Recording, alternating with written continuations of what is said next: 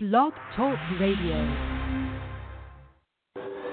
Welcome to the Paula Price Show, where you can experience scripturally organic, culturally unmodified teaching, get answers to your questions, and receive powerful prayer from your host, Dr. Paula Price, author of the Prophet's Dictionary. Tune in now and get ready for an exciting time of encouragement and transformation. Welcome your host, Dr. Paula Price.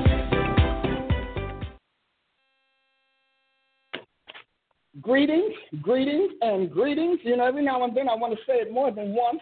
Thank you for joining me today for this week's edition of the Paula Price Show on Blog Talk Radio.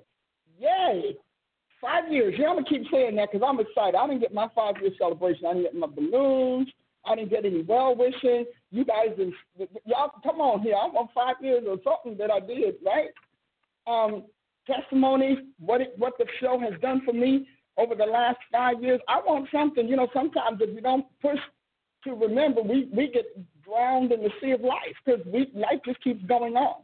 So I just want to say, you all owe me a celebration. I already told my producer. I said, you owe me a celebration. She said, yeah, right. Got that. Had it down, too. I said, well, can we do it? You know, appreciate this woman. And I appreciate all of you. I mean, we wouldn't have made it 5 years if it wasn't for you. You all make this so much fun and so exciting. So I have something special for you today. I'm going to do special. And in a few minutes, Chief Prophet Paula Price, our Wednesday Warrior Prophet, will be joining me. And we're going to talk about something that's going to be a little bit controversial. Hey, imagine that. No. Imagine that, me doing controversial. But before we do, I want to invite you to go to my website and just click in and register for this year's Tulsa Prophetic Training Institute. Just click on it and register. If you are a group, bring a group. If you're a class, bring a class. If you are a trainer, bring a trainer. If you're a chief prophet, you definitely want to show up and bring your people, because this year we are rolling out the office, the ministry, and the mantle of the chief prophet. Because, you know, we do a lot of things under the ecclesial umbrella that really we don't explain. We just keep throwing something new. Hey, something new on the menu. Hey, the blue plate special's gone. Now we have something else. We've got a red plate special. So let me invite you. It's this month, June, never fails. Never fails. It's June 20. Next month. Don't come in May, though, because we won't be ready. Come in June. We'll be ready. But go online and click it and say, I will be there. I'm bringing my team. If you're a leader, bring your team. The area of the environment of spirituality is real. It's not going away, and everybody's doing it for us but us. And the world is handling it from an action standpoint. We still are handling it from a thought and a communication standpoint. And so we don't realize that communications has a purpose. It has an objective. And that objective is to speak into someone's hearing something to be acted upon. You know, we treat communications in one vein, and that is social. But when we talk about divine communications, which we do with the Lord and which we're doing in the prophetic and obviously in the church, when we talk about divine communications, we're not talking about idle chatter. As a matter of fact, Jesus condemned idle chatter. And he said that a person would give an account of every idle word that they let come out of their mouth. Now, I'm sure that there's more to that than just a matter of saying, you know, something idle and, you know, wanting to duck because you don't want the hand of God's judgment to fall upon you. But it was said in the context, and it was said from the purpose and the vantage point of understanding that words birth action, and then words direct action. Words instruct us on action. And what the church has done, and you've heard me talk about it and previously on prophetic ed, you can go back to all of my prophetic ed teachings and get this, but the Greco-Roman model is about chatter. It's more about idle chatter. We're going to talk about foreknowledge. We're going to talk about the future, the end, idle chatter. But that is not how God does it. And I found some material that I've been studying from one of my resources who actually says the same thing. I was stunned when it says we must not think that the Hebrew language defines, and I'm paraphrasing it, defines the prophetic the way the Greeks do. The Greeks are about chatter, just chatter, chatter, chatter, idle chatter.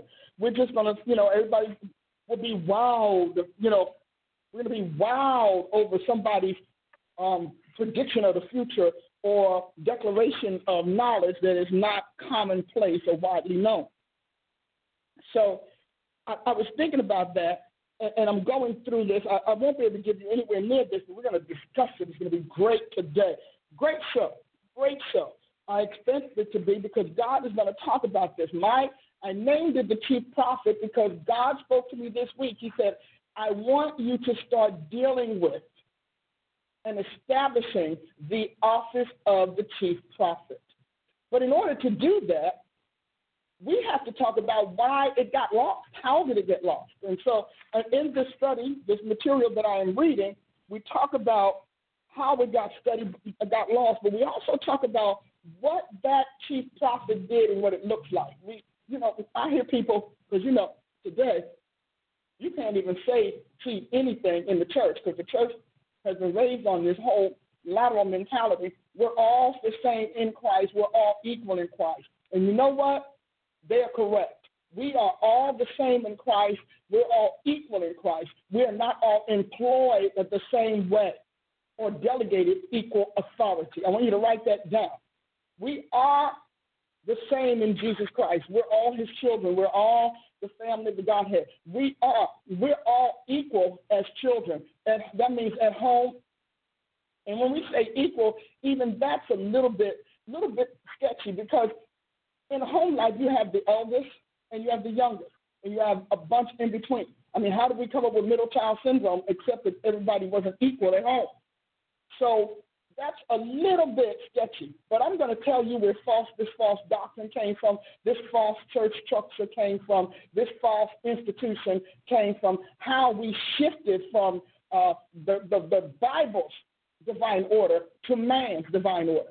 And help you understand how Jesus wrestled so much with the commandments of men, human commandments. For example, going back, I want to say maybe 15 years ago or so, I was studying the Levitical priesthood and studying the order. Well, I didn't know that the priesthood was hijacked, that the entire Levitical order was hijacked. Well, we know that it was pushed out by Jeroboam because Jeroboam put everybody who was a priest according to the order of Aaron, the line of Aaron, he put them out. Come on in, Keith. We were waiting for you. Oh, okay. Come on in. I said 11:07, so I said I'll come in. So we were all, so we know Jeroboam fired the priest, fired the Levitical priesthood, and put in his place pagan priests. You all don't know that, but it's in the Bible. You look up Jeroboam, you'll find out that he actually fired the Levitical priest and the Levites, the entire order. He fired it, he cast it out, and what he did was he put priests of demons. Now, the King's account won't say that, but the Chronicles account said that he put priests of the demons of high places. Jeroboam did that, and he did that because he did not want people to go to the true and living God. He did it as a panic, knee-jerk reaction because of his inferiorities and his insecurities. So what he did was he said, you don't have to travel all the way to Jerusalem. You can go over here Bethel. You can go over here at Gilgal or wherever else he put them. And he put local, hear me, local temples. And so the head temple, the headquarters temple, only the true went to that. And eventually the true wandered off because Satan always comes with the convenience. You don't have to go that hard. It's not that deep. It's not that whatever. So he uses convenience and he uses liberty. Hey, you know God too. They don't know any more than you. I mean, God doesn't make a distinction between us. And so we have to stop thinking in bundles. And we're going to have to start thinking in context. So, yes, we're all God's children. We all came from him. you know, this is my youngest child, but I have an older child. And then we have a second older child whose birthday was this week. Happy birthday, daughter. But I want you to know that just because we are all of the same family tree, God does not employ or engage us all equally to do the same thing. If he did, a lot of what he needed when he caused us to come into existence would go undone, unattended. See, there's an illogic. I told you, we talked last week about the logic of the Rhema, the logic versus the Rhema. You understand, a lot of that rhetoric that you all are running on rhetoric that doesn't line up, doesn't conform to the logic of the Almighty, the Logos, which is his word, which is Jesus Christ. But having said that, don't want to get ahead of myself. No, that's good. I know I'm getting fed. You're getting fed. Are you all getting fed? Yes.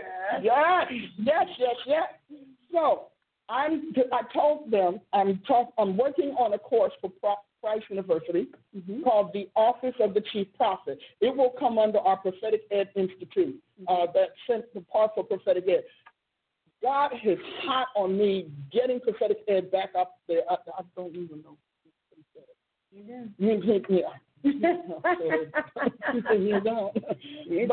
But he wants Prophetic Ed done, and so I'm creating the class starting with the Chief Prophet. Now, many of you know I addressed the Chief Prophet briefly in my book, The Prophet's Handbook. It's in the back. It's the second half of the book, and I briefly addressed it. However, I have a more thorough treatment of it in our Prophetic Service Manual, because I wrote a governing document for prophetic companies. Yes. And so, and we're finishing it up. We should have it ready for you by September or October of this year. But it's something that I realized I couldn't just write out of my head. We had to live it and experience it. Yeah. So that's already exciting. So I want to talk about the Chief Prophet because we are going to present that at the event this year. Yay! So she gets to teach the class first. I'm going to record it, but she gets to teach it live. Yes. And she does so well with my material. However, we were having a conversation yesterday on the telephone, and you're putting together the class. The name of the class you're putting together. This is for Divine Order and Kingdom Government. All right. So she's putting it's one of our core classes for Price University. So she's doing Divine Order and Kingdom Government because I have a lot of material on Kingdom Government. And if you haven't read Divine Order, you need to get it because it does lay out what God had in mind, divine order. Now, we have heard over and over and over again from the time I got in the body of Christ that we need to be in divine order. And so we all say, well, yeah, we need to be in divine order. Right. And so divine order, first of all, is a very biased, subjective term because it's based on congregation. So what this congregation calls divine order may or may not be what this congregation calls divine order, or this network, or this denomination. So we all, gullible saints we all took it by faith. We did. They told us divine order. And divine order, we didn't take it by faith. Well, no, I didn't take it by faith, but I'm trying, I'm she's appealing. Yeah, this is the royal we. So we're appealing. We're appealing. We're one. We're all one in Christ. Remember, we started this out with that conversation. That's right. Now, I couldn't take it because I couldn't find what they call divine order in the Bible, even though millions and millions of books and audio teachings and video teachings and magazine articles have been written on it. What I found out, and you're going to be a little stunned today, but what I found out way back in time is that man hijacked Jesus Christ's church. The commandments of men literally hijacked his church. They stole his church.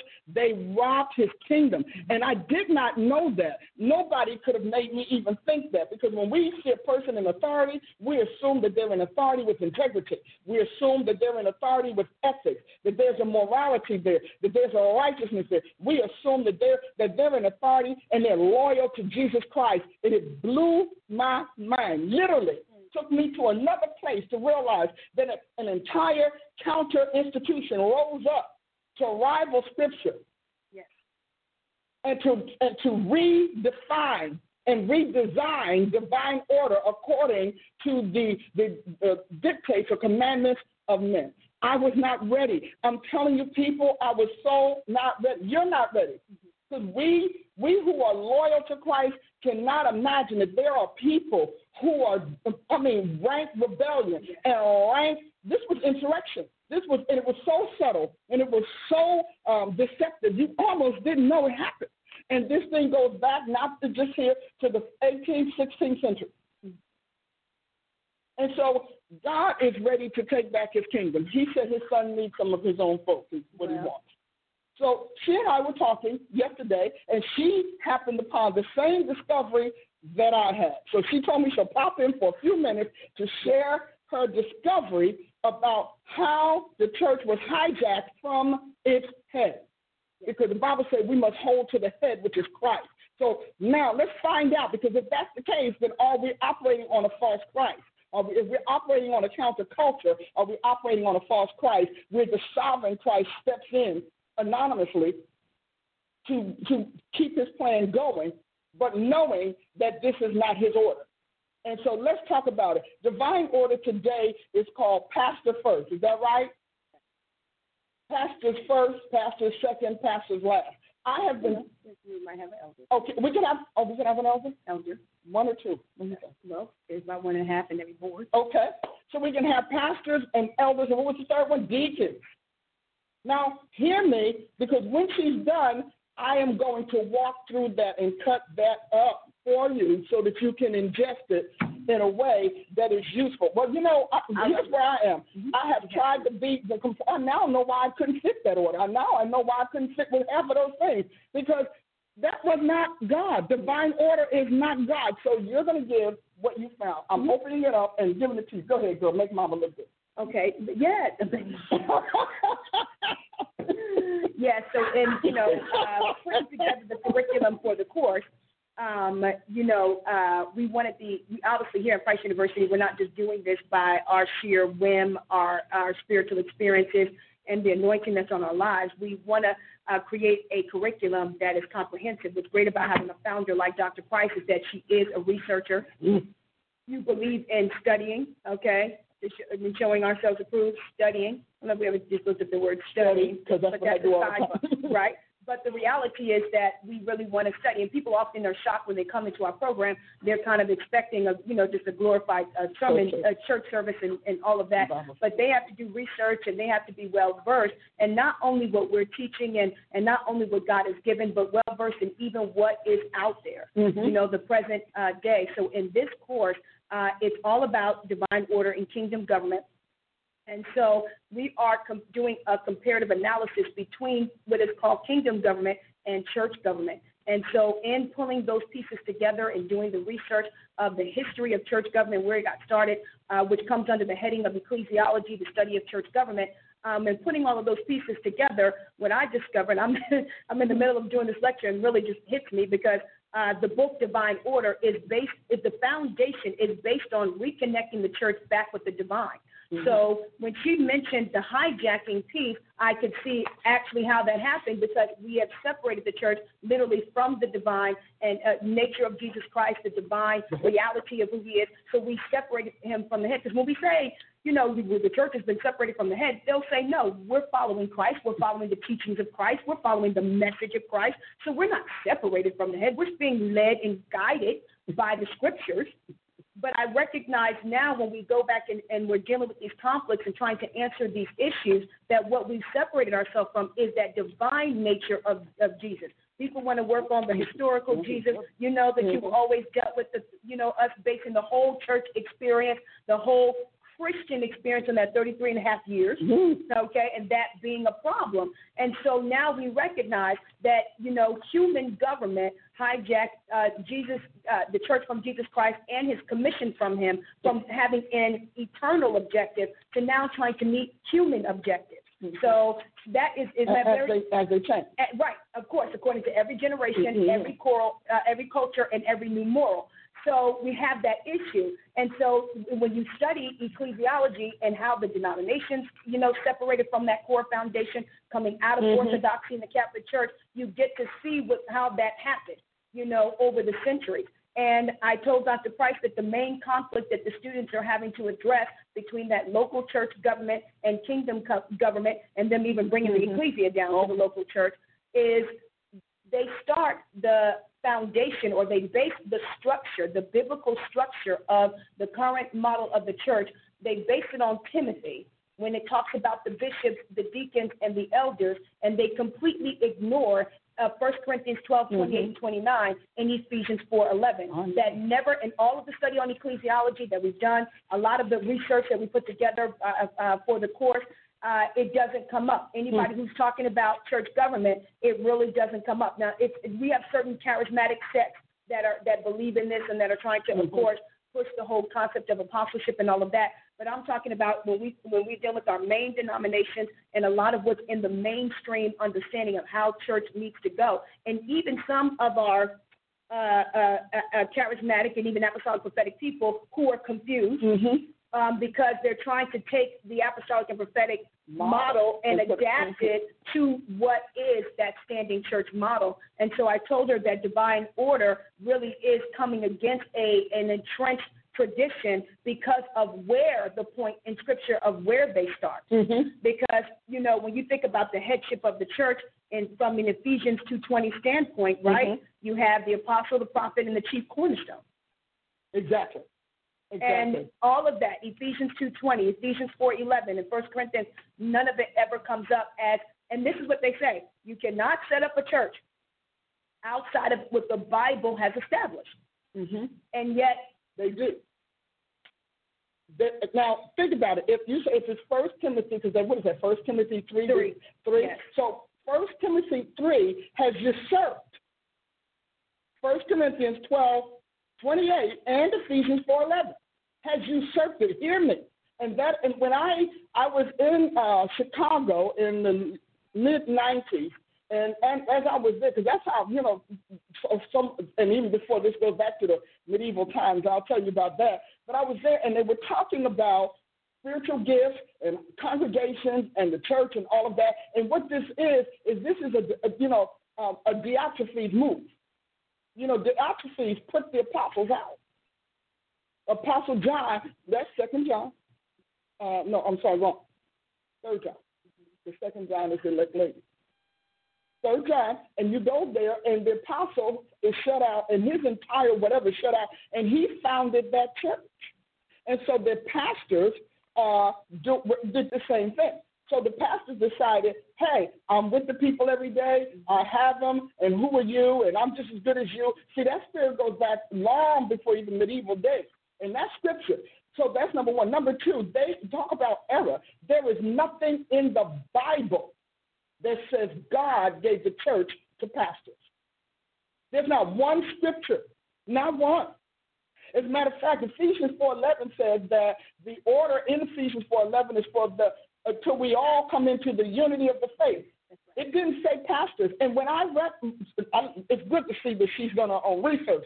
But when I read that, I still wasn't prepared to think, are you telling me, God? Are you telling me, Lord Jesus Christ? Are you really telling me that this whole counter order rose up as an adversarial, oppositional institution against your divine order and calls itself divine order? And if it calls itself divine order, then we need to find out the Christ that motivated it, and we also need to discuss what God is it following, because it can't be following. Now, I've been saying, when you started, God, when he did this way, that he said, if I take my sword out, I'm not going to stop till I'm done. Well, Deuteronomy 32, he said, don't let me have to take out the sword.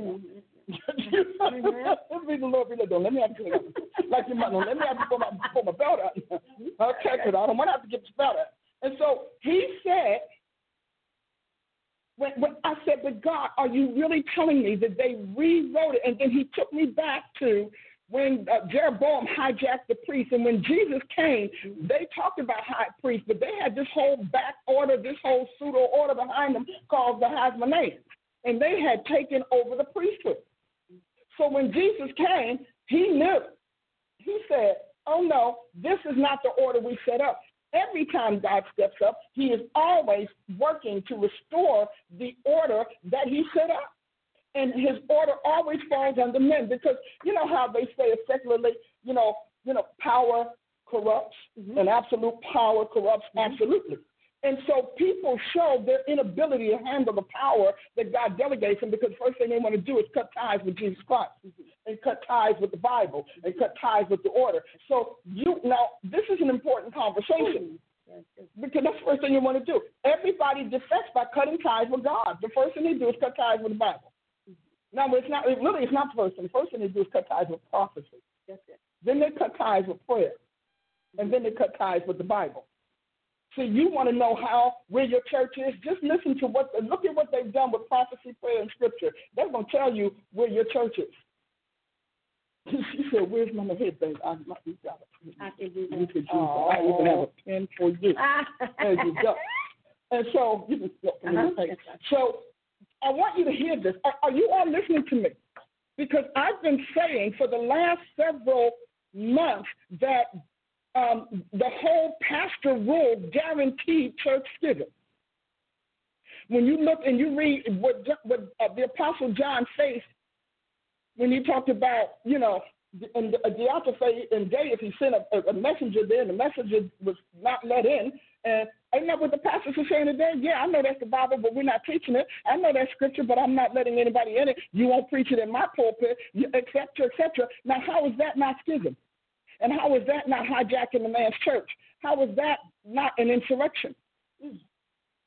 It is a divine and an eternal ecclesial insurrection. And so you all are chasing these pastors because they're big, because they're this, and because they're that. And you don't understand that they are fighting with your God. They have literally tried to decapitate Jesus Christ, and it's not the first time. Okay? But God wants to do something about it. So we've been sitting and listening over the last several months, all of these meetings, and all of these pastors, and the pastors act like they own the church. And I said, how do you all own the church? You weren't around when the church was born. There was not one pastor in Jesus' class, not one in his Mosaic class at all. Because, the first apostles were under Moses' law. There was not one pastor there. I'm telling you, it boggles the mind, doesn't it? It boggles the mind to think of the arrogance and the nerve. Not one pastor was in Jesus' Mosaic class, and not one pastor was in his resurrection class. Not one pastor was in that upper room. And I'm a pastor, so I'll be honest with you. I started out as a pastor, so you understand that I believed all of this. And when I started moving from the pastor to the prophetic and from the prophetic to apostleship, I realized, oh, my God, no wonder we're in trouble. Oh, my God. And so, of course, naive me, pray for naive me. So I go and I tell all my wonderful little apostle friends and prophet friends and peers and colleagues, I'm thinking, wow, they're going to be great. This is a great discovery. And their eyes gloss over dead. And needless to say, it wasn't the most exciting news they heard. Hallelujah. And so when we look at it, there was not one. I want you to do your own test. Want to do your own test? I'll do my own test. Okay. I want you to go and I want you to ask 10 Christians, including your pastor, if you have that access, or your church leader. I want you to ask them this one question. How many times is the word pastor used in the New Testament? Do your own test. You don't have to. I mean, I remember there are articles, literal articles that rewrite Ephesians 4:11. Some write it to the point that they put the pastor first, period. Others write it apostles, some prophets, some pastors, evangelists, and teachers. But then why am I surprised? I mean, the constitution of the Christian church, you just threw it in the garbage. I sat in a meeting once, and someone said, well, I teach that the bishop is first. I said, well, it's not. I teach that the apostle answers to the bishop. I said, no, they don't. No, they don't. And I told them, we can have a discussion because there wasn't a bishop around. The only bishop that existed in Pentecost was the Holy Ghost, with Jesus as the bishop of our soul. Not one. Now, I like pastors, so don't y'all get all upset and start writing me all your little nasty mail and carrying on. But truth is truth. And we all say we're in this for the truth. Yes. And the truth is the church has been hijacked from Jesus Christ and for literally centuries has not been subject to him. That is why the laws keep changing. That is why the moral code and compass changes. That is why the approvals change, the commands change, and then right on down till we get to where we are today. Every man doing what's right in their own eyes.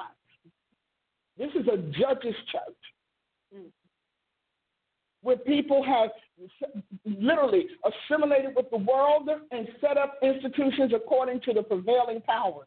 So here we are, and I'm sitting here, I'm listening to these people talk about, because it's us. I'm like, how can it be you all? We are a mess. Nobody's ever going to convince me that this is God's divine order, because there's nothing that could have ever come out of this congregational rule but schism. Well, and you're hitting on something that's key, because one of the other pieces I found in the research and justifying why there's not a need for divine order. Of course, you know the old age, the age-old rather. Once the church was born, we no longer needed the apostles and prophets thing. But what happened as a result of that theology is they began to increase the responsibilities, roles, and duties of the pastor. I watched a presentation about the many titles of the pastor, the many titles and anointings of the pastor, which began to absorb the roles and the duties of the teacher. It absorbed the roles and duties of the prophet and the apostle. And I think the evangelist. Yes, them too. And so they talked about just the many facets of a pastor's role and position and responsibility, which has created, or I should say reinforced that stronghold of keeping them in that top place of leadership. But here's the problem with the fallout is that they don't have the capacity for it by virtue of their job description. That's like, trying to, turn your local physician into a general practitioner of everything. So he has to be now the lawyer. He has to turn around and be the police force. He has to turn around, and that's not what by DNA nature, and then of course by scope of the profession he chose, what he has the capacity for. And so as a result, we've seen more and more pastoral scandal and unfortunately pastor suicide and more encroaching persecution under this leadership with no proper response from the prevailing whole. In fact, the venue that you were talking about earlier, what are they trying to do? Well, come on, pastors, let's galvanize and fight. How come we're not speaking about these issues? How come we're not addressing this? And most of them saying, I don't want world issues, I don't want politics, I don't want any of that in our church, which to me is an indication that no matter how many titles we put on you, you cannot fulfill the job of what these other officers do, because they do care and they have responded every time Jesus has needed their help. I love that. I absolutely love that. And you talk about pastor burnout. First of all, they instituted themselves into the seat of apostles without being genetically modified for it. I love it. I slapped myself. Go ahead. I got to look at that for you. Yes, I did. I share my club. It just happened. That's it. See, because in God's realm, first the genetics, then the dispensation, then the occupation, and then the discharge of the office.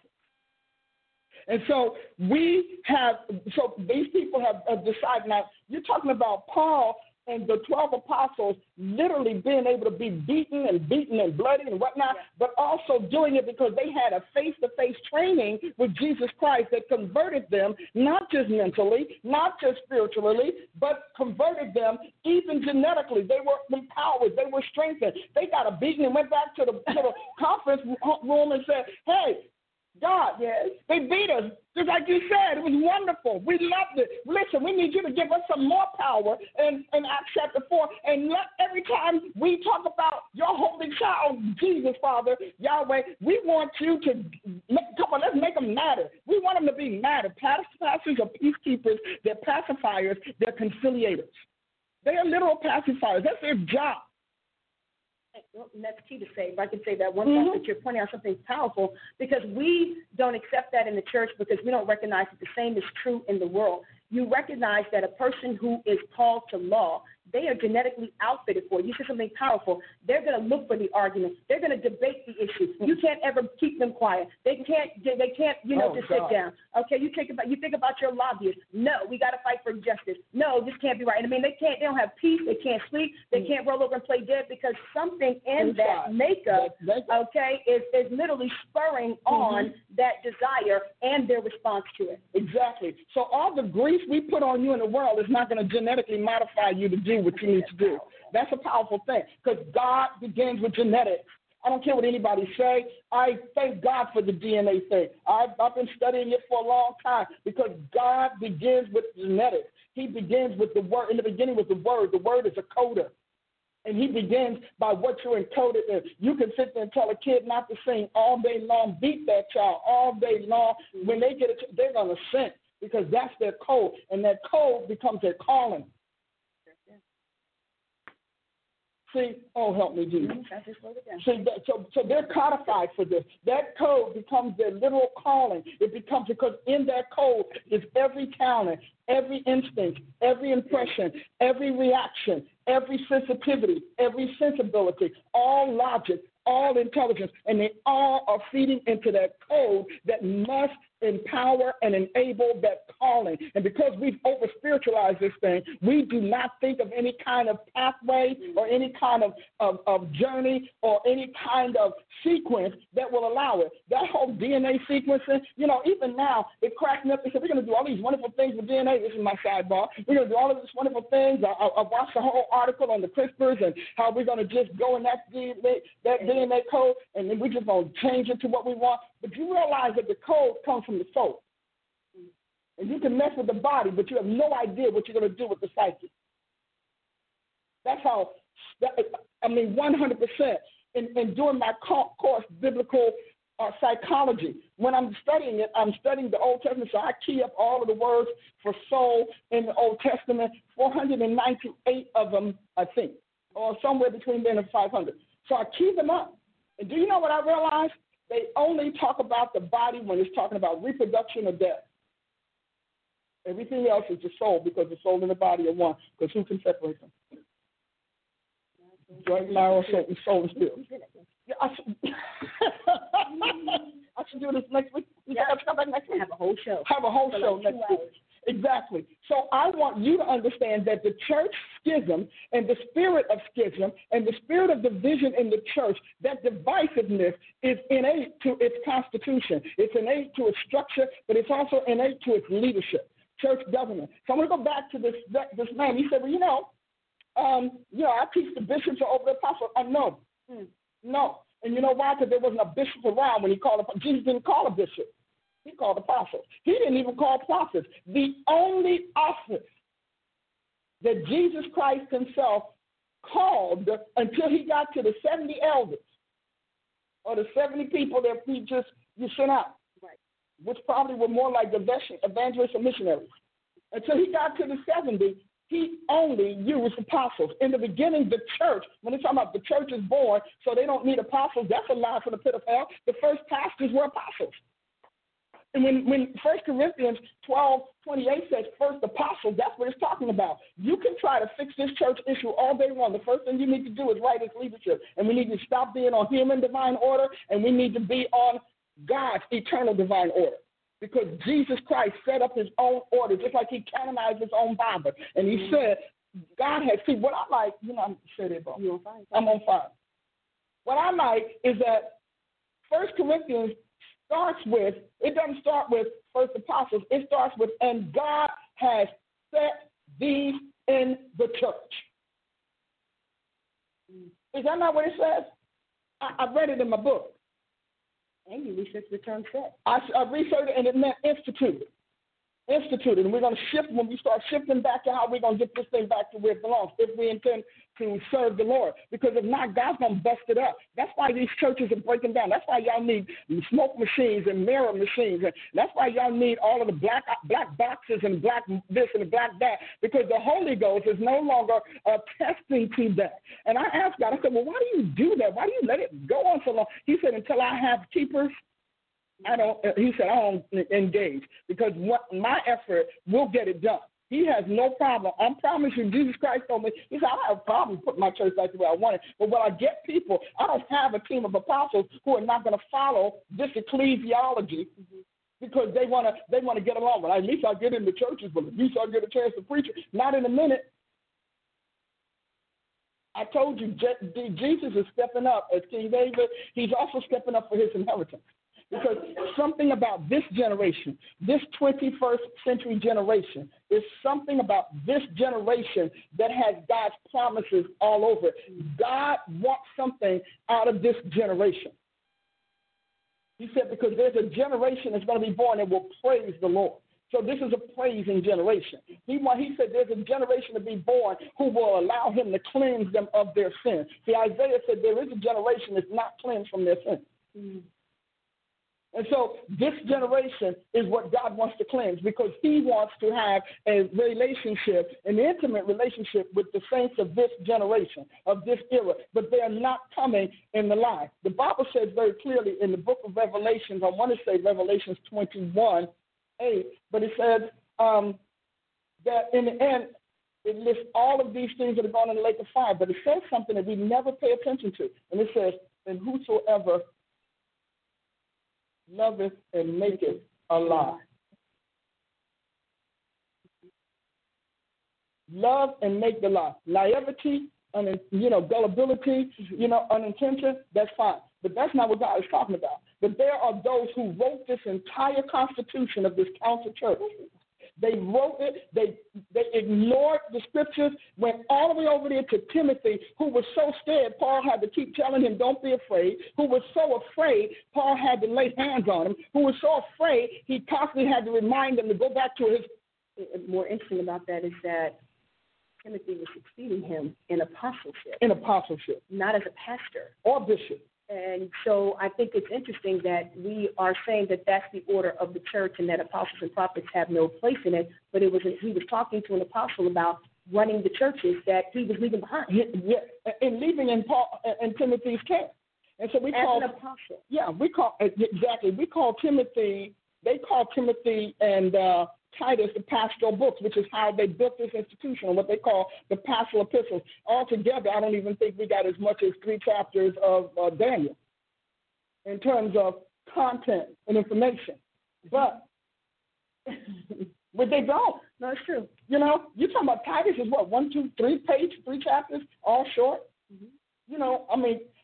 Let's get real. We can put them in like that, but they changed it. But to think that humans, men, rose up against the righteousness of God, the will of God, the purposes of God, the archetypes of God, the prototypes of God, the constitution of God, to create a culture this errant, it boggles the mind. Doesn't it boggle your mind? Do you not find it baffling that you are serving God, loving him with all your heart, giving God everything you got, and you're in an institution that has risen up in an insurrection and snatched itself from under the head, which is Christ?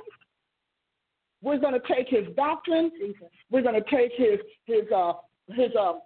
name. We're going to take his spirit, his dispensation. We're going to do a little bit of theology with it. I did not know I'm telling you. And see, I was young when I found this out. And so these people were like, because, stubborn people and people who are wrong, they are wrong, but they're like ramrod wrong. So they get real stubborn. And so I was like, all right, not today. Not today. The lie is the lie, and let the lie be exposed, and let God expose, which is what he's doing. That's why these poor pastors, you're all burnt out. You talk about, I got to go take care of my family and whatnot. Apostles did not do that. Apostles did not put their families first. Prophets did not put their families first. They put God's will first. Pastors put their family first. It's pastors that told you that your ministry should not affect your children. Are you kidding me? That's a pastor pastor's doctrine. That is not an apostle's doctrine. I'm going to make a differentiation between the apostle's doctrine and a pastor's doctrine. A pastor said it's okay for you to fornicate. A pastor said it's okay for you to get online to dating services. Those are pastors, and those are pastors who okayed it in their churches, and they okayed it in their own collaboratives, their own peerage. But that's a pastoral doctrine, and we need to start extracting pastoral doctrine from the apostles' doctrine, because the Bible says to me, according to the book of Acts, that it's the apostles' doctrine that saves you, and it's the pastor's doctrine that settles you. It's the apostles' doctrine that releases the miracles. Because you think that because somebody get healed, that's the best miracle that God could do. God has custodial miracles, but he also has interventional miracles, miracles that change time and change space.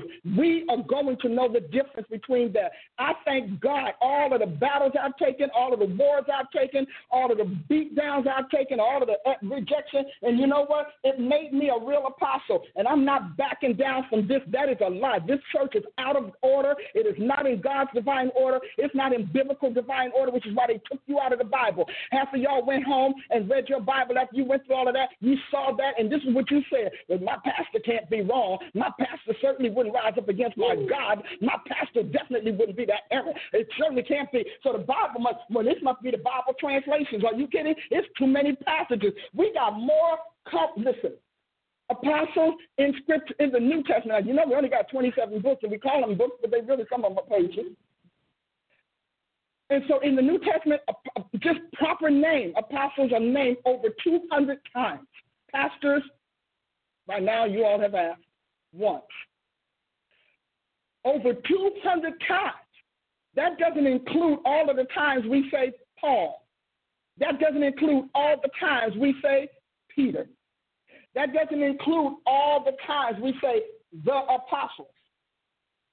That doesn't include that. As a matter of fact, this move was so snide that it literally downgraded apostles to disciples. I'm reading commentaries where Scripture flat out says apostles, and the commentator downgrades them. Humanity downgrading this man's divine office?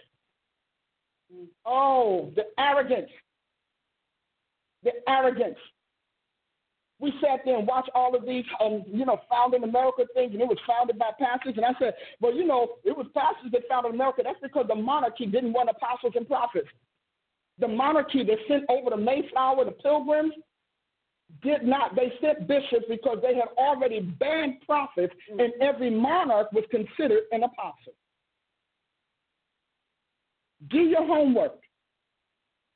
And so when they start talking to me about, well, we don't need apostles because the church is already born. We don't need a bishop because the apostles birthed the church. We don't need a pastor because the apostle birthed the church. But God says we need them.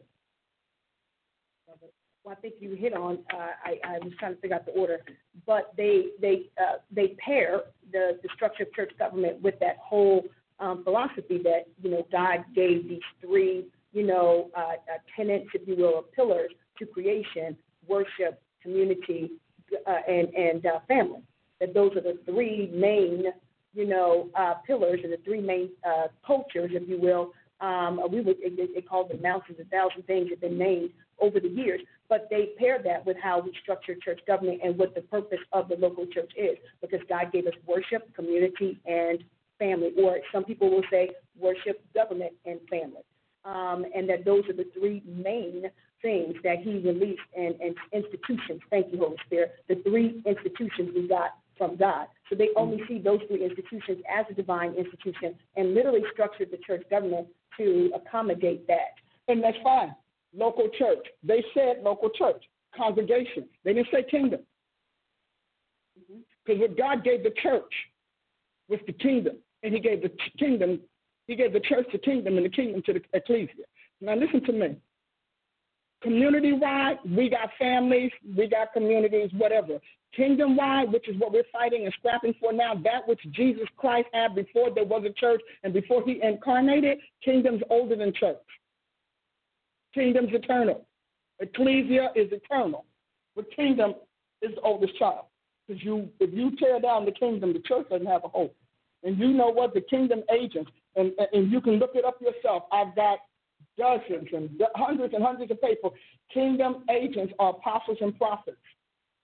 That's why God started with apostles, because they are the first officers of the throne of Christ. We don't like that because, my goodness, that means that each one of us locally has to adhere to what some what do you call it? Some capital figure or some soul figure has to do, some leader. But I'm telling you, the church is dying because it's wrong. This church is dying because it's not the church of Jesus Christ. He said, upon this rock I will build my church, and the gates of hell will not prevail against it. Why are the gates of hell prevailing? Because the people, the officers that founded the church are not in seats of authority, or those in seat are still working with the counterculture. If this was a secular government, they would know all day long what happened and why this is wrong. If you are a secular thinker, you would know all day long. We've got this front government, this frontage that's operating as real and the truth. And that is treachery and treason. So the reason that God's not fighting like you all want him to fight is because this is man-made. God said, well, y'all make it work. He said that to Israel, and go to the God you chose. Leave me alone. He was like, but see, you don't read your Bible, so you don't know God thinks like that. So he's been silent. And you've been waiting. Well, when are we going to get another move of God? With a pastor? We don't know that we even had all of those moves. And if they were grace moves. Well, with the pastor, he's not going to do this with this order. Because he has apostles now. He has prophets now to step up to the plate where it all began. And I think that, two things that I think they're very strong, and that is, A, even when they talk about the pastors who supposedly founded America, one thing that you've always taught, and you say this in the book, Divine Order for Spiritual Dominance, is that God never ignores his order, even if we do. Exactly. So whether we wanted to call them apostles or not, if they had the genetic modification and DNA and the mantle and makeup for it, he used those particular individuals, because we couldn't understand why certain pastors were more heavily endowed than others, because we weren't making a distinction among the offices as we are today. And I think that distinction is obviously allowing God to pull that out and reset his order in the flesh. And I think that's very key. I also think that when you made the statement, upon this rock I will build my church, the word there is ecclesia. So can you help people understand who are unfamiliar with that whole subject matter, the difference between when we use the term local church and ecclesia? Well, ecclesia is the all-encompassing name for the body of Christ, that which comes from Jesus Christ. In other words, and the institutions that have born from it. And the institutions of the ecclesia belong to apostles. They came out of apostles. They didn't come out of pastors. Congregations come out of pastors. Local churches come out of pastors. Congregations. But the ecclesia, that which is part of the kingdom of God, irrespective of a local congregation, that comes from apostles. Paul said, if they don't preach my word, let them be accursed. What are we seeing today? We're seeing a cursed church. He said, they come preaching another gospel. Don't receive them. Why? Because apostles are very territorial, because we're protected. We want to protect this, not just because we want to protect you and keep you from getting hurt, but because we want to protect our senders, inheritance, property, and possessions. And it's unfortunate that all those apostles, that how they started it on not where the apostles started. The apostles didn't start. Paul was not hot on, I know we say he was not hot on starting churches. He really wasn't hot on planting churches. Churches just became an outgrowth that he governed. Paul was hot on changing government. He said, I've got to get to Caesar. I've got to get to Rome. I've got to talk to the leaders. I've got to talk to the world powers. Why? Because Paul was taking seriously Matthew 28:18 through 20, where it says disciple nations. Apostles are nationalists. That is who they are, because they know we can start 1 million congregations, which is what we've done. We can start 1 billion congregations, which is what we've done. But until we can take government, we are just creating pods in a hothouse. That's it. So we keep saying that. The ecclesia that Jesus, if he said gate, the ecclesia and gate obviously are synonymous, which means the ecclesia is at the gate of the land. It literally is part of the gate authority.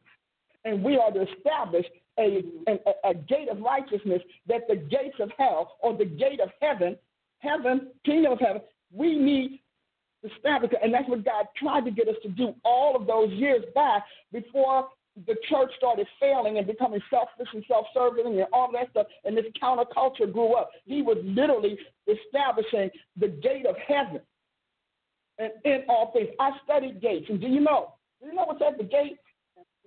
She said, what's at the gate? You want to know? Mm-hmm. Yeah, I'm sure they do. You want to know, Normies? Okay. You want to know? They want to know. They want to know. You sure? I'm sure. Okay. You speaking for them. You're the prophet. The gates of hell. What's at the gate? Governments. What's at the gate? Senators. What's at the gate? Royalty. What's at the gate? Prophets. What's at the gate? Ambassadors. What's at the gate? Diplomacy. What's at the gate? Merchants. Come on, you have to study this. The list of what's at the gate that we have advocated, we came up with 7 spheres, but the list is huge. Soldiers are at the gate. You have to have guardians at the gate. You have to have governors at the gate. They have education. Teachers are at the gate. All of those things are at the gate. It's not just a handful of 5 high gates for us, but at the gates. And he's saying that when Satan comes after you, he's going to bombard you from all of those things. And if there is no heavenly counterbalance or heavenly counterpart or defense, then guess what? He's going to step up himself and take care of it, bringing his own team in from his own realm, because he said the gates of hell shall not prevail against my church, against the ecclesia. So I'm not confused about that. Oh, I know. You ready? Come on over. Come on over, girl. You've been so good. I'm burning up.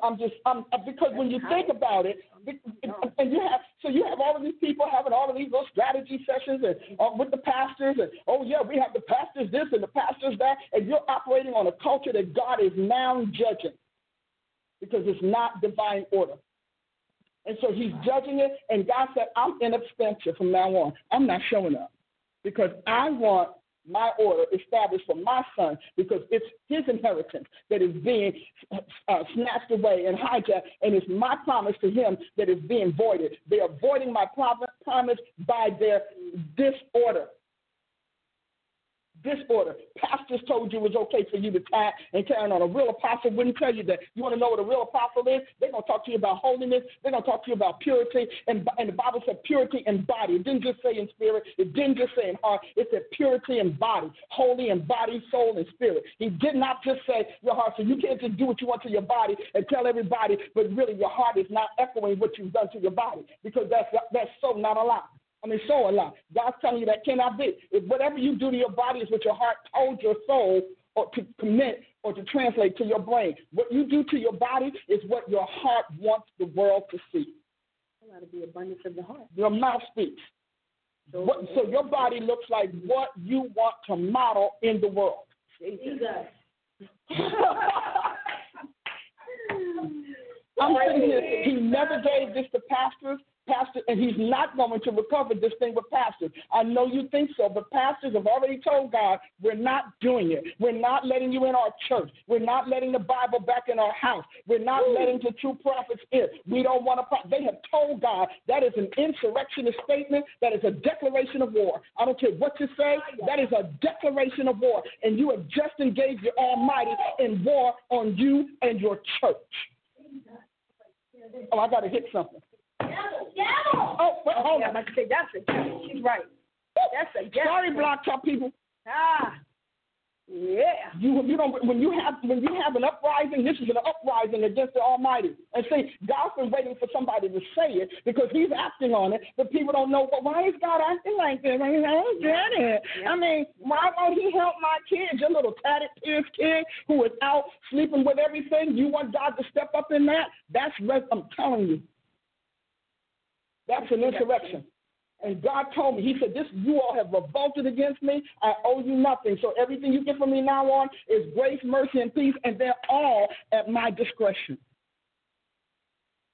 Because you took this man's church from him, and you cast out and bound up every way for him to keep it. You prevented him from rescuing his church by your orders. You prevented him from protecting his people by your order. You prevented him from intervening in the light and shedding his light on his people by your order. You have done this to the Almighty, and I'm telling you that today it stops. Whether you continue or not, God is taking a different posture. He is going to fight for the ecclesia. ecclesia. Now, you may keep your little congregation, but trust me, those who are members of the ecclesia of Christ will leave your church, and they're going to leave it by droves.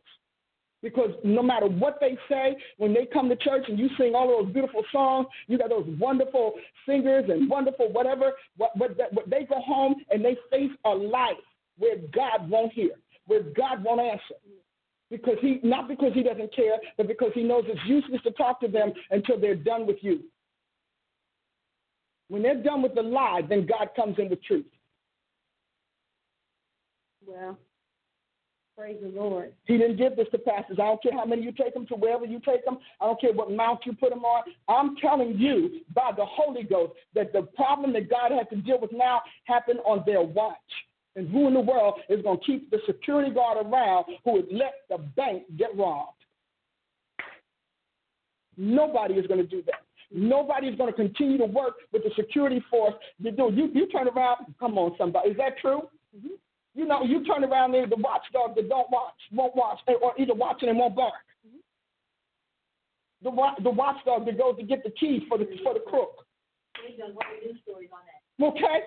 The difference between a pet and a watchdog. Oh yeah, That's right. And right now, I got pets, but he has no watchdogs. And you know, so this is entertainment. I realize that now. This is not everybody in the seat of the pastor, because like she just pointed out, some of you all are really apostles.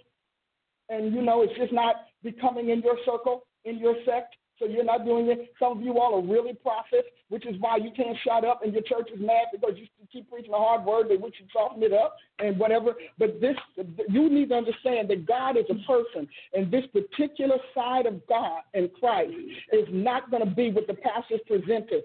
He's coming for his church. He's going to do it. But I'm telling you, divine order is first apostles, secondarily prophets, and thirdly teachers. That's divine order. Now, you can call it man order, because what did he say? You teach his doctrines, the commandments of men. But nobody made that make sense to you everyday people. Right. So we go in the back room and everybody agreed. Listen, you don't say mine, I'm going to say yours. You don't do mine, you don't do mine. We all. This is what we're going to say. We're going to say we all the same. And they all go in the back room. But I'm going to tell you something. While y'all were in the back room, while Absalom and Adonijah was gathering the following, because they also did the same thing. They usurped David. And they fought to put him out of his seat and to gather the people behind him. That's an Absalom, Adonijah move.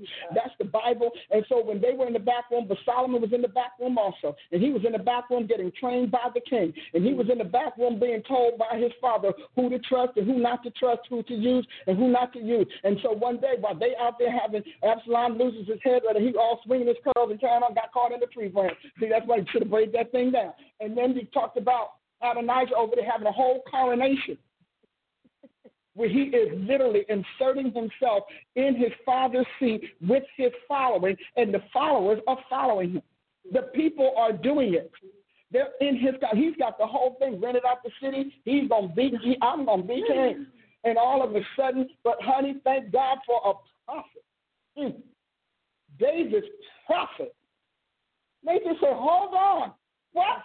Nobody called me about a coronation. Wait a minute. Because I'm the prophet, I'm the king's prophet, I ought to know. He goes to fight for David. See, the prophet will fight for that leader's righteousness and rightful place. He goes to David, and he goes to Delilah, and he said, didn't you say that David told you Solomon was going to be king? I thought, well, why is Adonijah over there having a coronation? What is that all about? So, Delilah, like any good mom, you know, this has happened twice. You know, we had, Rebecca protect Jacob's calling. Okay. And now we got Delilah protecting Solomon. And so she goes to the king. Not Delilah, Bathsheba. You know, them two girls, they both started out the same way. One ended up married. Yeah, okay. And so Bathsheba goes into David, who was old and sick and can't do much of anything, trying to breathe his last breath. God won't let him go till he set the kingdom in his order, in divine order, the Yahweh's order. And so she said, well, didn't you tell me my son's going to be king? And he said, well, yeah. David's like, why are we going this way? Well, your other son, Adonijah, is over there coronating himself as king. And they're there celebrating, etc. David said, oh, well, I'll hold that, because the word of the king is a sick king, an old king, a last breath king, where the word of the king is, there is power. He said, I tell you what. No matter what So while she's talking, so Nathan had already said that I'm going to come in right after you, and I'm going to back your play, and we're going to end this. So Nathan comes in and tells David all of this. So David said, go get my horse and go get my royal robes, go get my scepter, put Solomon on that horse in Jerusalem. Oh, come on, somebody. He said, put him on that horse in Jerusalem, put my robe on him, go get my trumpet, blow my trumpet so that everybody knows a new king has just been set up, and he came up the right way. He did not steal the people. He did not run around with some underground political things. He did not run around misleading the people, telling the people that I gave it to him. And I want you to understand, they said a roar went out to the city. They said, because see, those that didn't go to Adonijah's coronation,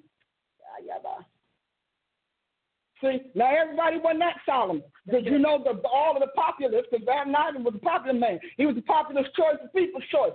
So those of the people's choice were over there with Adonijah, but the kings, faithful, were there celebrating Solomon's coronation. Solomon says, hey, I'm king now. And then the story takes us back to the coronation, where Adonijah, he's having fun. He's got his own king. He's got his own, you see, he even had a royal emblem, had his own crown made, had his own scepter made, had his own robe made. He had all of the accoutrements made for his day because he did not have access to his father's.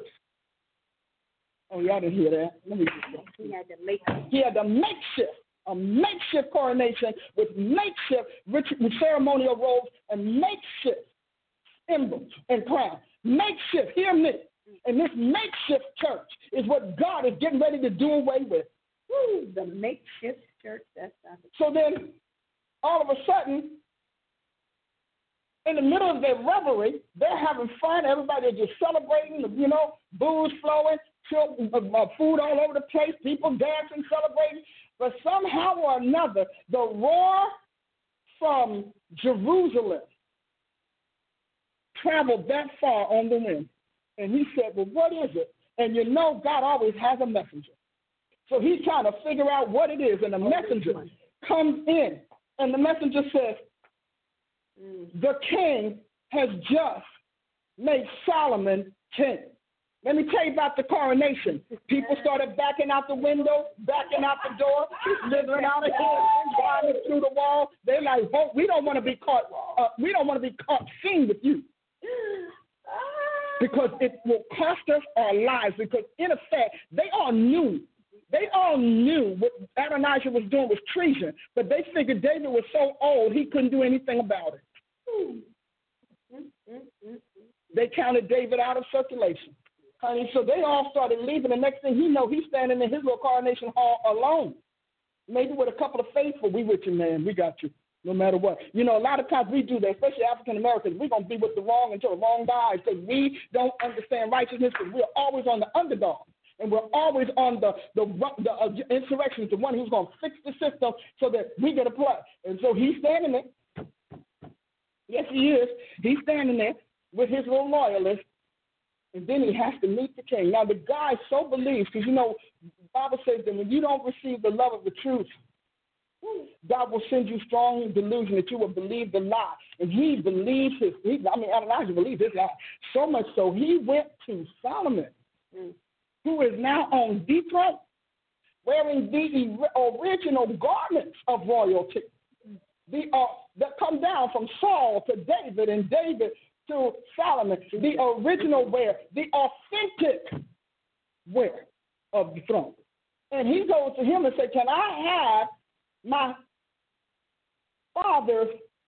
dead father's girlfriend, concubine? I want her.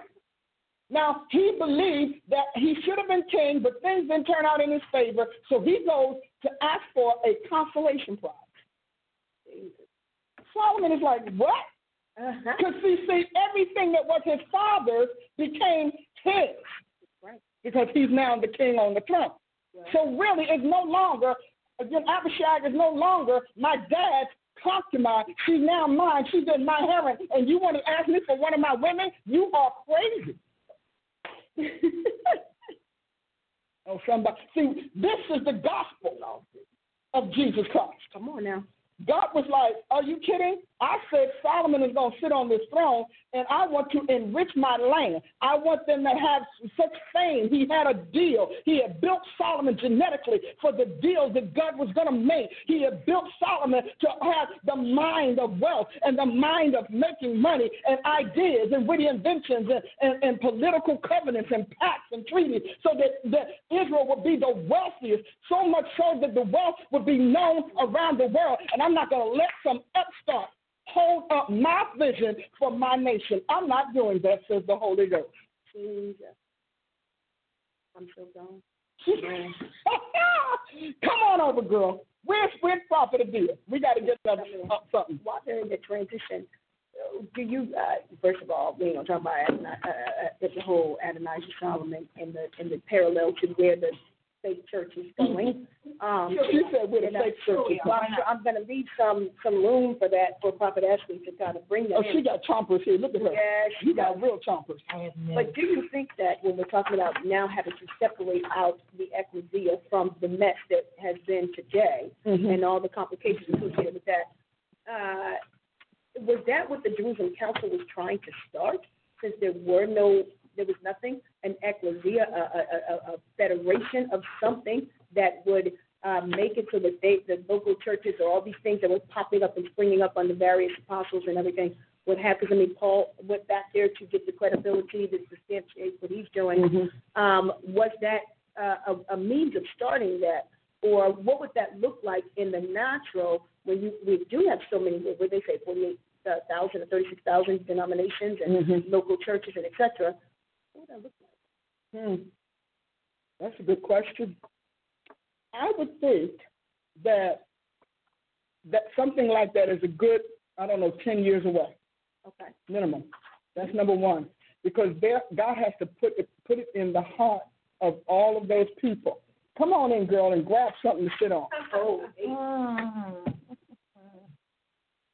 But God has to put it in the heart of the people, first of all, to understand their issue, his issue with them and their issue with him. And then he has to correct that, getting them ready. That comes under, it's my people who are called by my name, who would humble themselves and pray and turn from their wicked ways. First of all, these people need to understand that this was very peacefully done. This was a peaceful takeover. Yes. It was such a peaceful takeover that nobody knew it was a takeover. Now God's people have to know that this was a takeover, and this takeover has got to be eradicated, and there has to be repentance. That was a wicked takeover. Even though it seemed wise, it was the wisdom of wickedness. It was Satan's wisdom. And so this takeover has got to be resolved. That's number one. And when people are genuinely penitent, then they want to abandon their wickedness, and then they want to become part of his solution.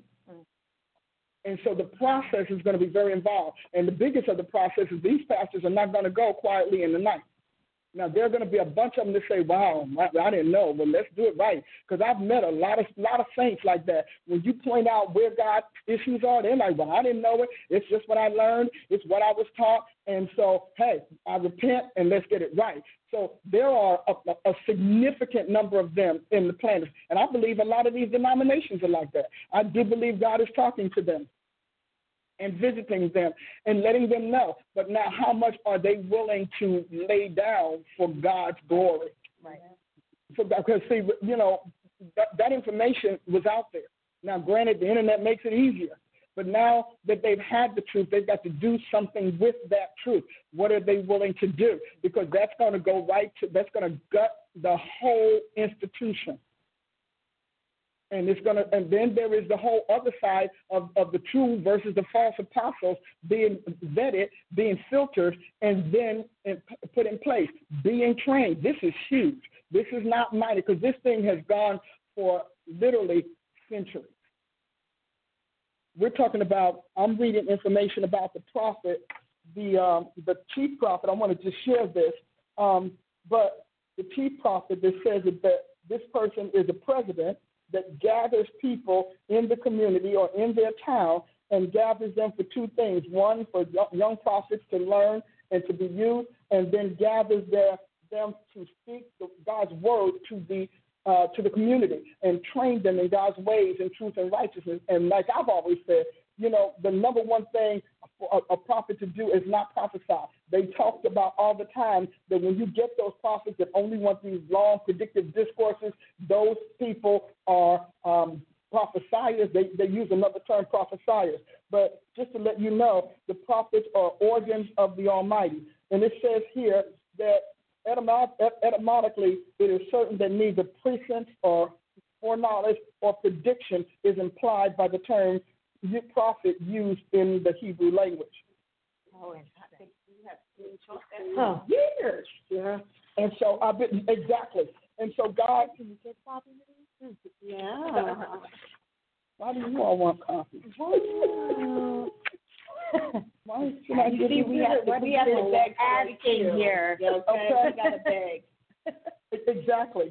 And so it said, in the days of the judges, we find Deborah was a prophetess, a prophet, and judges rebuked and exhorted the Israelites. And it talks about all the way up to Samuel's childhood. And it says Samuel himself, a Levite of the family of Korah, acting as priest, was the instrument used at once for effecting a reform in the sacerdotal order and for giving to the prophet a position of influence. Wow.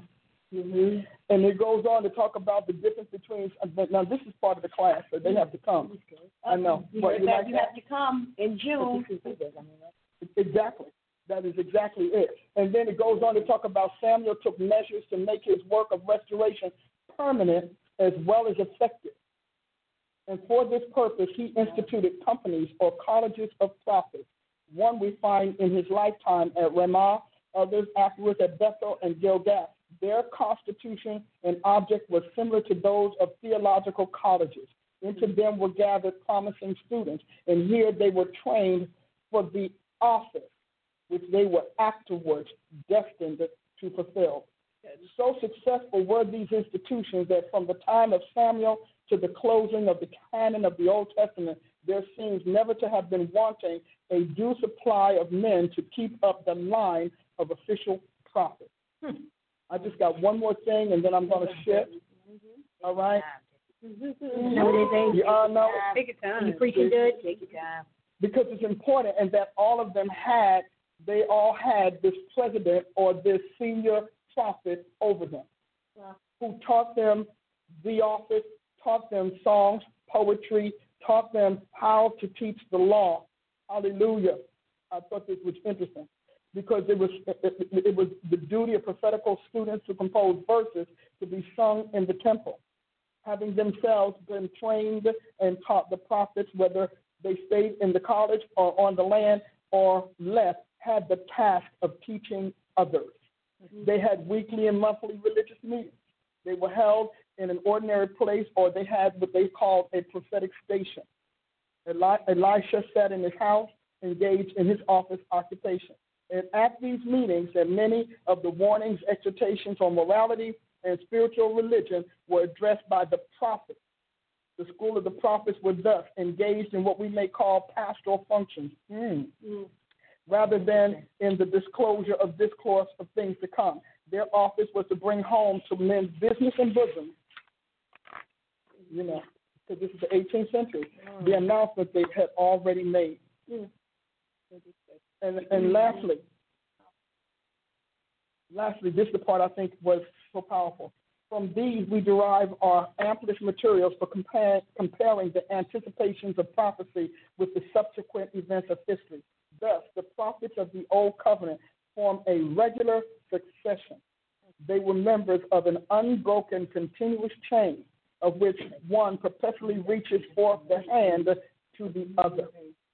The continuum! That just encapsulates.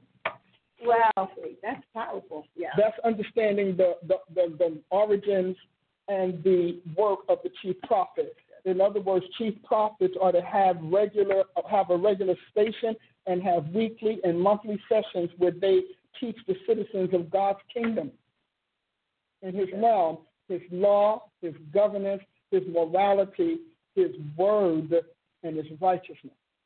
That's their job. And then at the end of that, you can get prophetic discourse.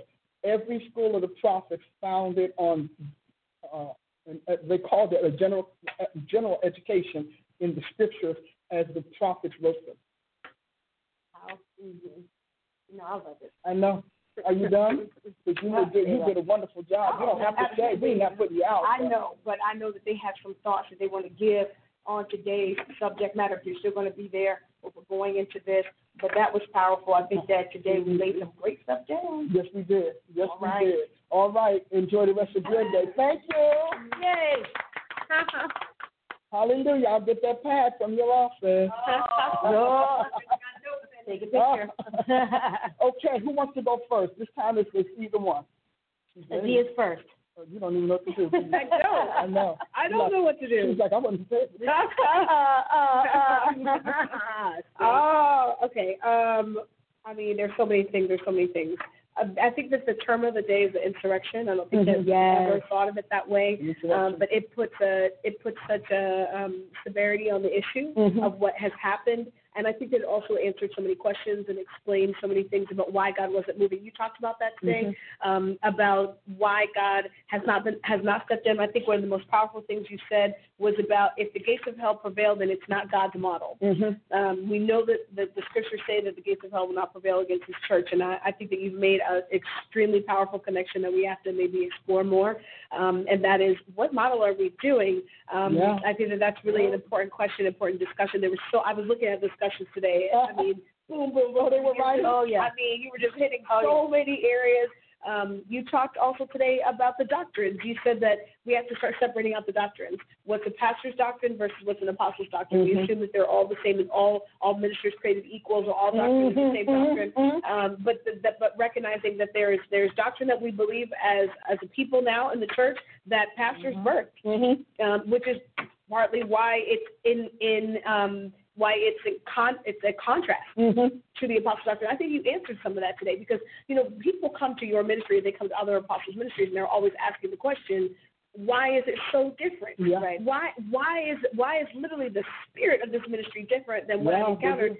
Completely different doctrines. I'll say one more thing, and I'll stop, because there's so many things. Okay, there's so many things I can comment on. Do we not have time? Oh yeah, man, run it down. As a political person, I guess, of sorts, I loved how you talked about how apostles were nationalists, and that because I've been reading this recently, just going through the epistles. You hit something today. Paul was concerned with changing governments and not starting churches, that churches were an outgrowth of his ministry, and I would love for you maybe to elaborate on that a lot more, because it's something I've noticed as well, but just what have you found about it? Because I think that that's a really powerful distinction. We need to understand this, because even when I first met you, the doctrine that was taught about who apostles are is that they were church builders, essentially. That's what I learned. That's what I understood apostles to be, church builders. And honestly, when I first met you, you were really battling with this concept that you were not an apostle unless you had a bajillion churches in Africa. That's what I've been told. But nobody can count them. And the churches had to be remote too. Like, they couldn't be churches down the street. No, they had to be churches that were really, really remote, that that nobody turned up. But all these different churches, and you were combating that when I first met you. So I would love for you to speak on that aspect of Paul's mission. I love it, and the other apostles as well. The first thing I would like to say is that the definition of an apostle is having a lot of churches is the exact same measurement and standard that we use for bishops. So which one is it? See, bishops are known for having a lot of churches and territories, but that's what makes a bishop, having a lot of pastors, under their office and under that work. So if that's how we evaluate bishops, and that's how we measure and accredit a bishop, or certified, because whatever, but then how is it that the apostle has the exact same standard? The fact that dual standard, I want to say the mirror standard, exists is a testimony, an attestation of what I've said, that the church is defining everything by the pastor. The bishop is nothing but a pastor, a senior pastor over pastors. So So the church is the come on, Jesus is a bishop, so that's not a bad thing. But you have to recognize that if we are measuring the two by the same, one is right and one is wrong, or one is varied from the other. Now, the first apostles did not have churches, nor was church in their daily duties or their daily experience. There was no church. They were over the nations. They were apostles, the last apostles, if you will, or the last of the institution of Moses, the last of the law. So those apostles were literally apostles of Moses' law. So Christians can't claim that the reason we can't do it because of what the early apostles did, because that's inaccurate. Wow. They were apostles of Moses' law. Y'all better sow me a seed, because I'm breaking captives free. Y'all go right onto your bank account or go right onto your whatever and hit drpaulaaprice.com, because this is powerful, and I'm an apostle, and this is apostle doctrine. And you all are going to be set free. A lot of you all are going to reset your ministry, reset your consciousness, and reset your collaboration, your behaviors according to what I say. So the first thing we need to know is the apostles' recognition based on a bunch of churches, or is the bishops? Right. Because the first apostles did not have churches. When Jesus rose from the dead, sent the Holy Ghost, and this is in my book, Eternity's Generals, and it's old, been out a long time. It's a hefty book, so if you're an apostle, you're going to love reading it. So when Jesus rose from the dead, well, before he died, it says the law was finished. It says the veil was rent, which means the institution and all of that done. Everything under that economy, as far as God is concerned, was finished. Now, what we concluded is that it was finished and abolished, but it was not. It was completed and embodied. Embodied in Jesus Christ, because all kings embody their realms. And so Jesus, becoming the King of Kings, is taking everything that was earth, that was belonged to everybody else. Because he's won the battle, he is embodying it all, because that's how kings rule. They rule from their body, which is why the body of Christ is so important. So now, these apostles who were hiding in the upper room, hoping Jesus was right, they get a recommission. And they're new. It's not even I use the word re, and Jesus told me this is new, because he said new covenant, new commission. So they get a new commission, and their commission is to the nations, all the nations of the world, and their commissioner is a dead man, a man who was killed, who rose from the dead, who cannot die again. So any commission he sets in motion is perpetual until the end of time.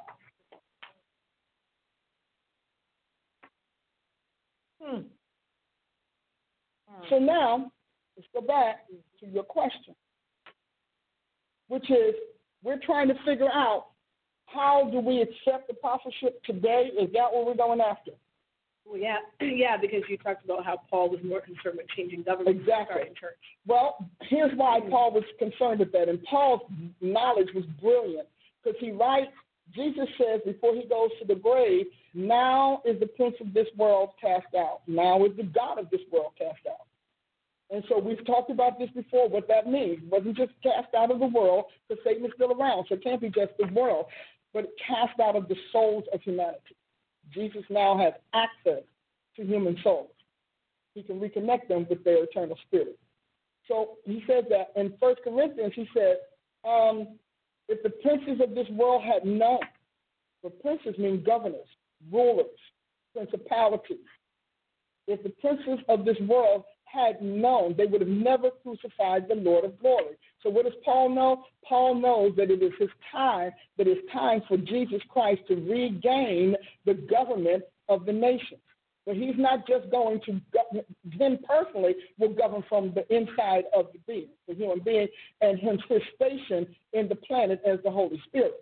But as a body, institutionally, he's going to govern through his ecclesia, which is why Satan works so hard to raise up this counterculture, talking out of church, stay in church, talking out of government, talking out of business, and everybody's all happy to stay in the church and stay out of the devil's way.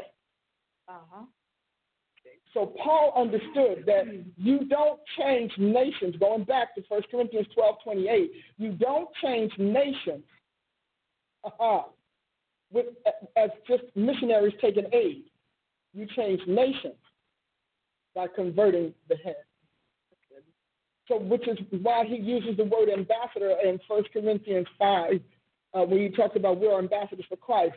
Pastors have said, all y'all are ambassadors. That's impossible. See, that's another pastoral doctrine. And I'm going to keep hitting that. Is that an apostle's doctrine? Is that a pastor's doctrine? Is that a prophet's doctrine? Because all those doctrines may all deal with the same subject matter, but not the same way, not within the same context, and not addressing the same environment. Pastoral doctrines and literally address the environment of their church, their congregation. So it's congregational. It is not kingdom. It's not ecclesia, which is why they did not see the devil coming to do this to the body of Christ. They didn't see it because they were watching their homes. They were watching their own pens. They're shepherds watching their own sheepfold. So you realize that as a shepherd, those of you, we like it. Yeah, these shepherds, isn't that wonderful?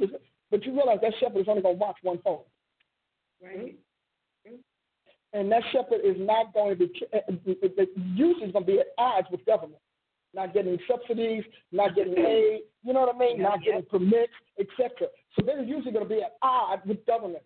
So these shepherds could not see this game the way an apostle would have seen it. Those true apostles, and there's some good ones out there. I've been meeting them. I've been reading about them, seeing them. But there are a bunch of them that just bought into the evangelical doctrine, which is for the shepherd, Jesus Christ, and his sheepfold as it's distributed throughout the world, and not the sovereign Jesus Christ who must keep the kingdom. So Paul knows that apostles are called by sovereign. They are spiritual ambassadors.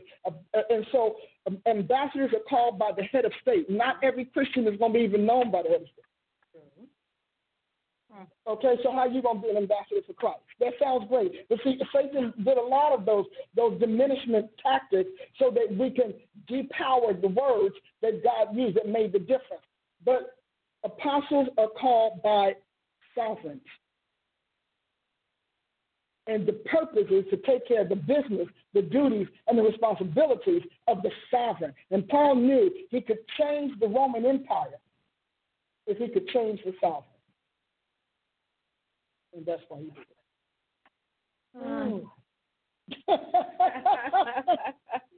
Where's the commercial break? I know you right now.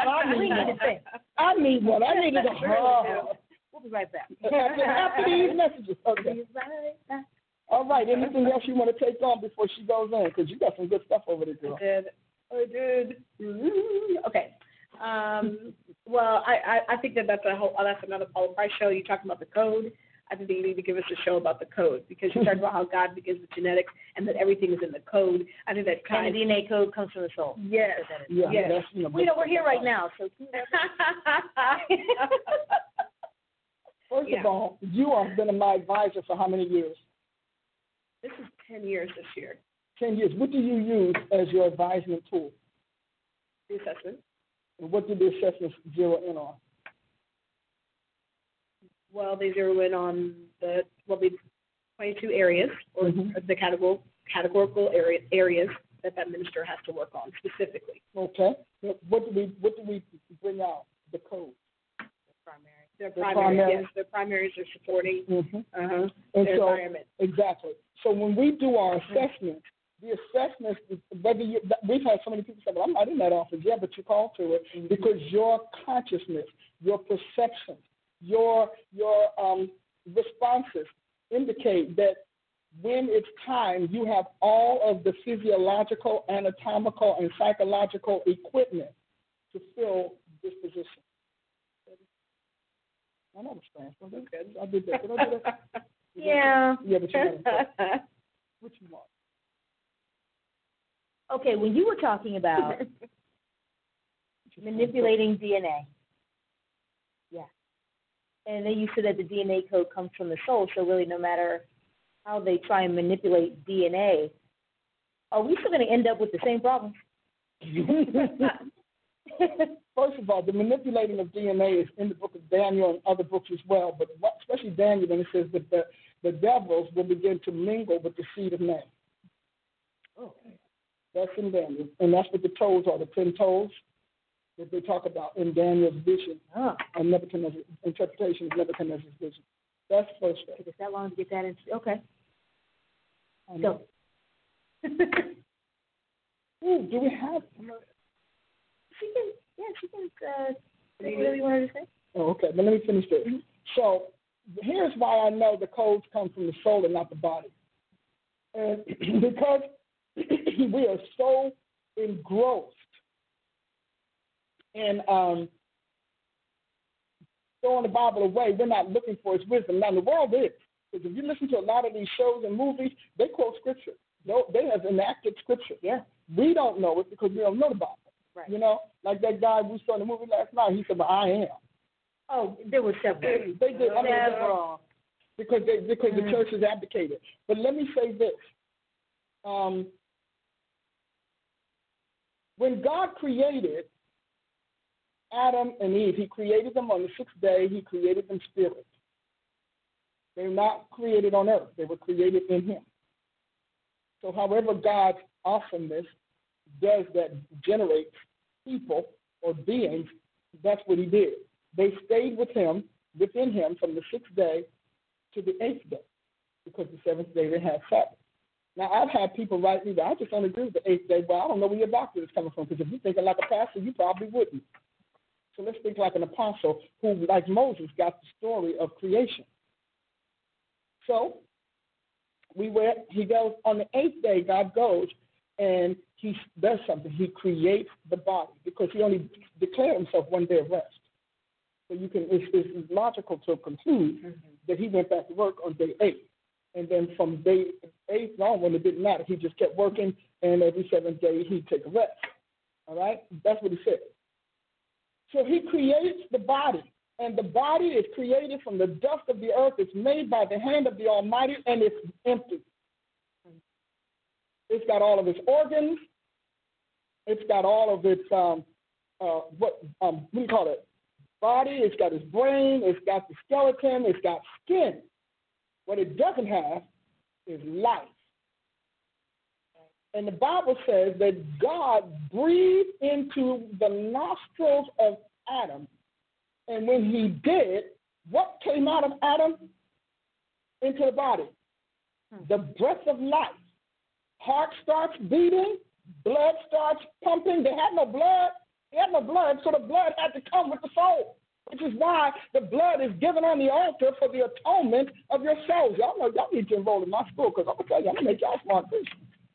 Y'all going to be able to sit down and discuss something and make a statement. So what does that tell you?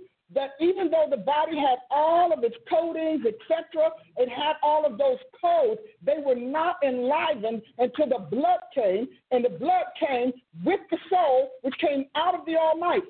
And in Adam's soul also came the woman. So God breathes into this man the breath of life, because, see, we read it and we just go on. But, you know, scientists are smart people. They know what I'm talking about. Yes. Because scientific folk are like, but wait a minute, hold on, wait. That's what I can say one more time. They're like, yes. Exactly. Because the blood of Adam was in the soul.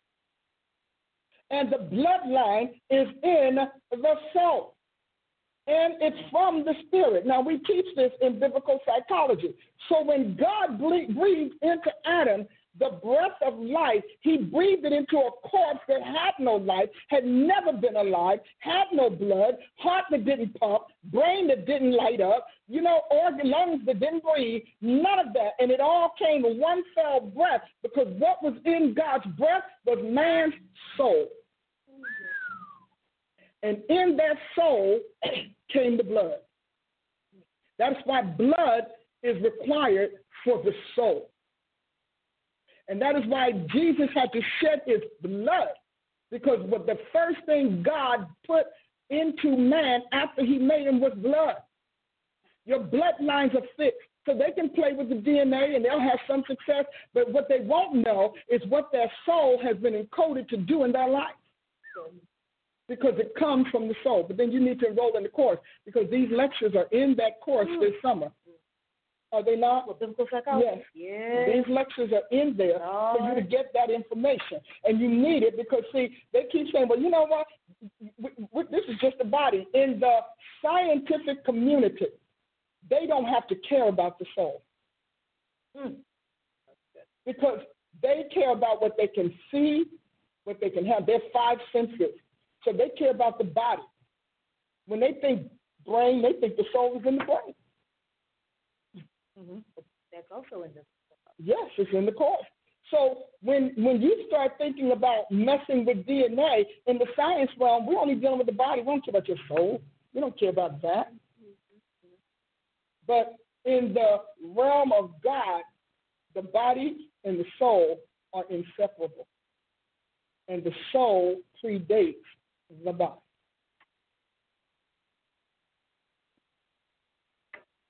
Are they enjoying this? Yeah, stuff is happening over there. What y'all doing over there? Y'all writing stuff?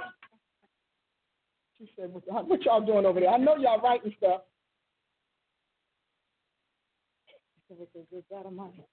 Oh, my goodness. Woo! Somebody said, oh, good teaching. This is awesome.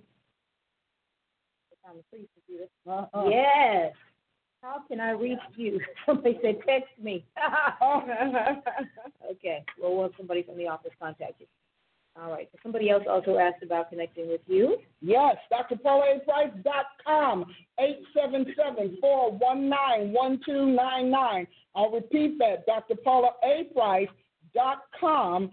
Listen, all one word, all lowercase, and the call number is 877-419-1299.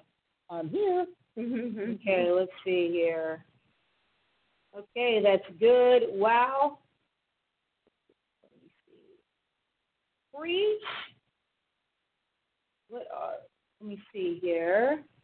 I know that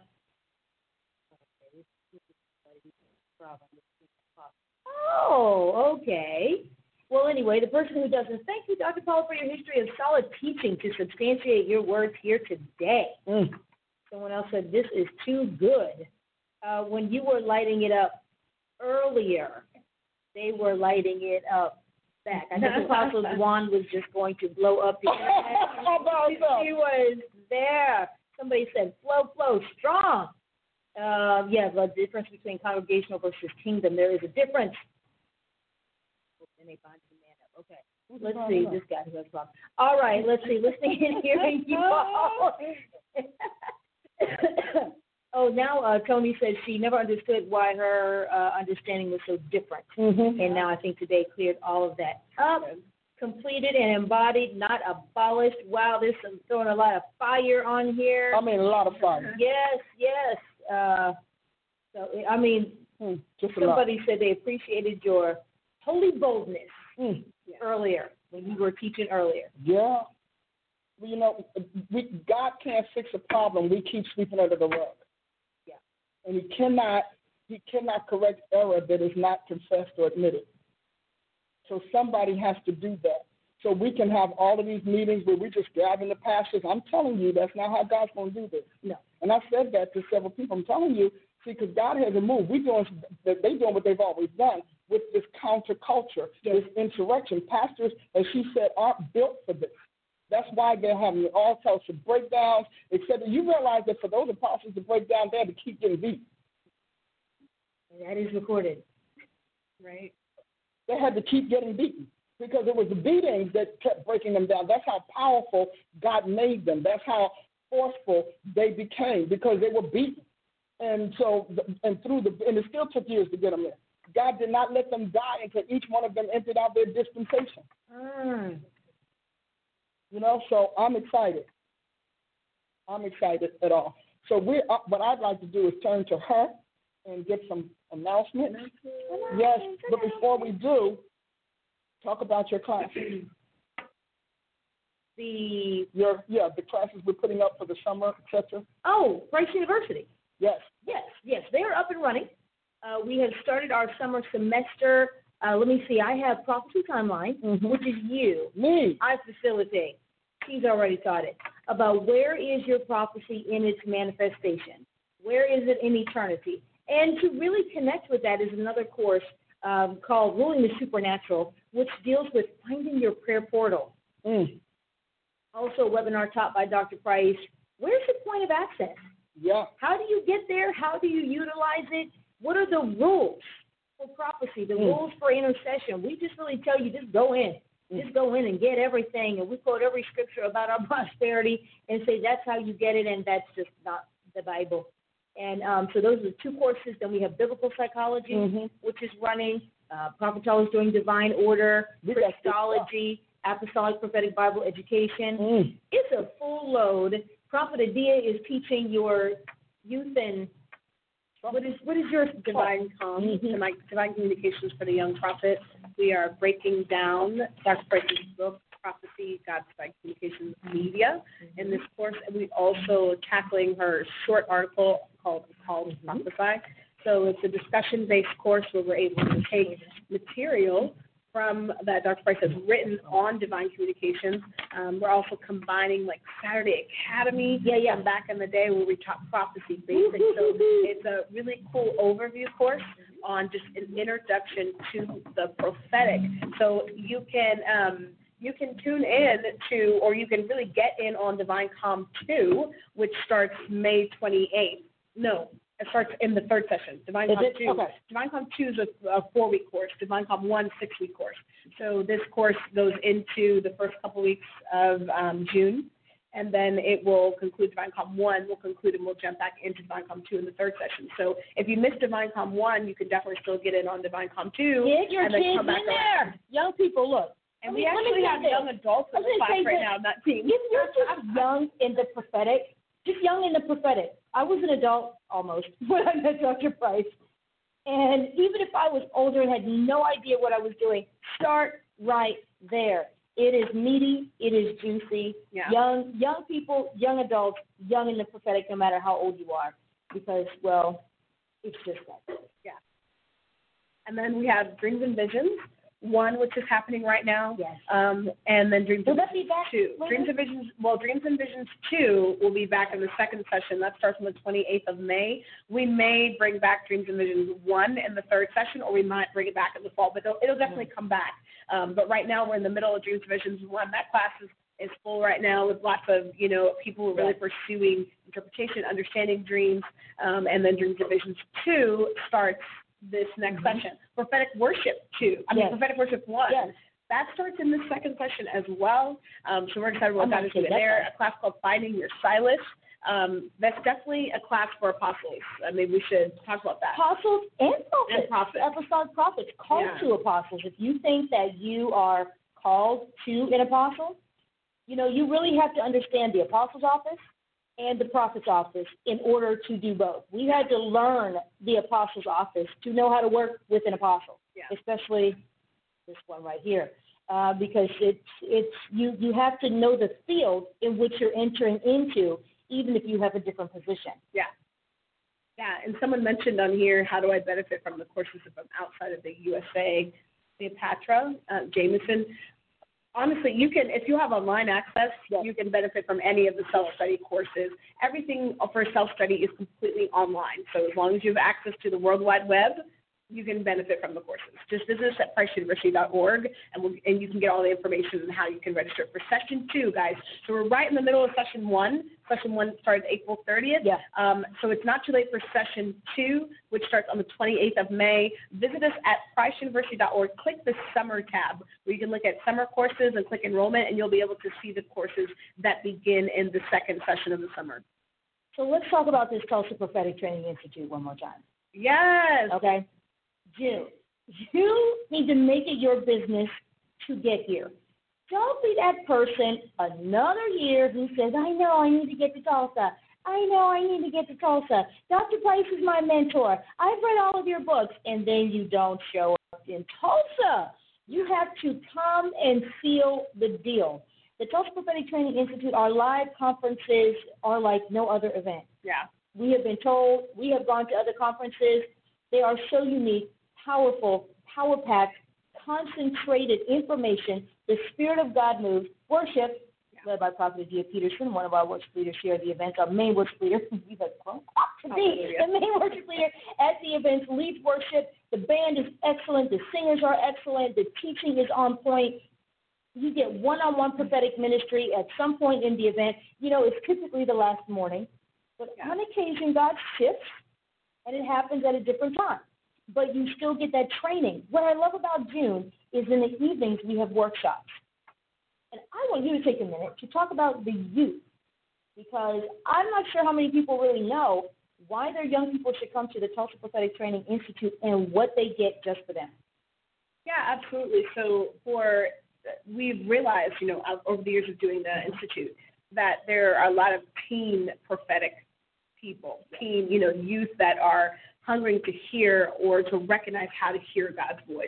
So at the Tulsa Prophetic Training Institute, we started opening up a youth session to really help youth to conquer that, to be able to hear the voice of God, to be able to understand prophetic purpose and what they're called to do.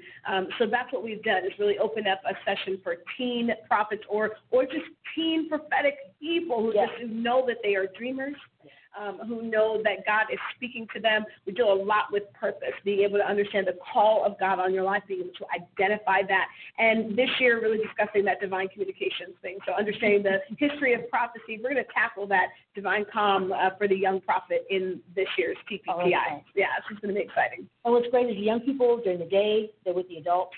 They get that Dr. Price teaching. And then in the evenings, they break out, just themselves, Prophet Adia, and any other guest speakers that we may have, to really dig in on an academic level. I think it's tragic how our young people go out into the world. They have to deal with high-level issues, deep, complicated, emotional things all the time. And when they come to church, we are almost obsessed with simplifying, making everything so easy and just not complicated. And they're bored without it, because every single day their minds are engaged. They're being challenged with what they're doing. And that's also what I love about your programs for our young people.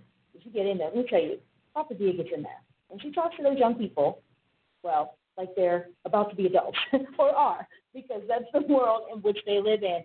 We see now the children, well, who used to be children back in the day, now in college, graduating college, going into business, and they remember Miss Adia. They remember that Sunday school. It has changed your life. So if you have young people, bring them, send them. If they're a certain age, you need to be with them, to see to it that they don't miss out on their prophetic destiny as well. We didn't have a choice but to wait until we were adults. But, man, how many times do we walk around saying, I only had Dr. Price in my life when I was 12, when I was 14, before I went to college and wasted a year of my life and a whole lot of money on the wrong career. Absolutely. And I want to do something special for those that are watching today. We're going to do something a little special. So what we want to do is the first 10, we're going to open this up to the first 10 that would email us. You can email admin@ppmglobalresources.com, admin@ppmglobalresources.com, or you can just get online at drpaulaaprice.com and fill out where it says join me or join the mailing list. The first 10 from this point on, we want to offer that group rate of 75 to come to the event. So the first 10, we want to offer that group rate of 75. We keep the cost really, really low overall for the Tulsa Prophetic Training Institute. As you guys know, any conference that you go to, there are expenses involved. We actually are one of the most affordable conferences out there, and we try to keep it really affordable for everybody to be able to attend and still be able to have a place for you to come to. Okay? We got to have a place for you guys to gather, all right, and be able to provide resources to you when you get there. But for the first 10 that will email us right now or jump online right now, drpaulaaprice.com. Click the Join Me, and you can email us, say, I want to be one of that first 10. We want to offer that group rate of 75 to you right now to be able to attend TBTI. Now, also, we want to let you know see, okay, so for like your hotel and things of that nature, if you're looking to maybe share a room with someone or link up with someone, we need to know that. So jump online, drpaulaaprice.com. Let us know in the comments. You can do contact us. You can let us know, hey, I'm coming to TPTI. I'm wondering if someone else is coming and they want to maybe share a room, so that we can actually connect you guys and help you all be able to come out here for this event. We love you. We want you to be here. We want to work hard to get you guys here. Yes. So, again, the first 10 right now, email us, admin@peopleglobalresources.com, or jump on drpaulaaprice.com and click either to join our email list, or contact us. We'll look at those and we'll try to grab them from online as well. What we'll do is we'll send you a special information on how you can get that group rate. And this is an administrative note, event note. Don't wait until the last minute to do your hotel room. Yeah. Please. When you have events, we have room blocks. The hotel has cutoff dates that are usually not flexible. We're a new hotel this year, and so we really need to abide by that. So if you know you're coming, you're like, I'm going to get my ticket on this day or do whatever, call the hotel today to reserve your room. Typically, they don't even put a hold on your card until you check in. Yeah. So, but they need that card number to say, hey, it's a commitment and I'm coming. Do not wait to get your hotel room at the DoubleTree. So if we need to enlarge the room block, which I think we already did once, we can do it again while we're still within the window. That is so, so, so important, because we'll get calls the day before, 2 days before. I can't get a room. You know, this isn't just like driving down the highway and checking in at that rate. We'll probably be able to get a room, but maybe not at that rate. Absolutely. And so as far as Social Prophetic Training Institute goes, what would you say is the biggest drawing card? Why would they come out? Why invest all the resources, the time to come out and be with us here in Tulsa for Tulsa Prophetic Training Institute? You know, I'm going to refer to a note I took today when Dr. Price talked about the makeshift church. Yeah. And earlier she said we have a counter-constitution in the church, and it's based on the Bible. If you're a prophet, and you're serious about being a prophet, I would say coming to this event is the first way you prove I am ready to come against the counter-constitution that we're running on as a church, because I'm going to make it my business to learn the right information to course correct. It's not about prophesying everybody's in trouble and God's going to judge and a new guard is coming and all of the things that are intangible. The highest value of coming and the greatest way to prove to the Lord, I am serious about doing this the right way for Jesus Christ. Too many times we've made ministry about us, what we want to do for the Lord and how we want to do this and how we want to do that, and it's not about him anymore. Coming to the Tulsa Prophetic Training Institute under this apostle, you know her passion, you know her fire, but you know her academics and scholastics. You know you're going to get quality training, not just deep information. We can go to a lot of places and say, wow, that's deep, but you really can't implement it. When you go back, getting that quality, top-tier, 4-star, 5-star level education from the author of the Prophet's Dictionary, the author of the Prophet's Handbook, Prophecy, God's Divine Communications Media, and the list goes on the subject would be the greatest thing. When people want to learn about leadership, they go to Maxwell. When they want to learn about money, they go to other people. So when you want to learn about the prophetic, you come to Dr. Paula Price.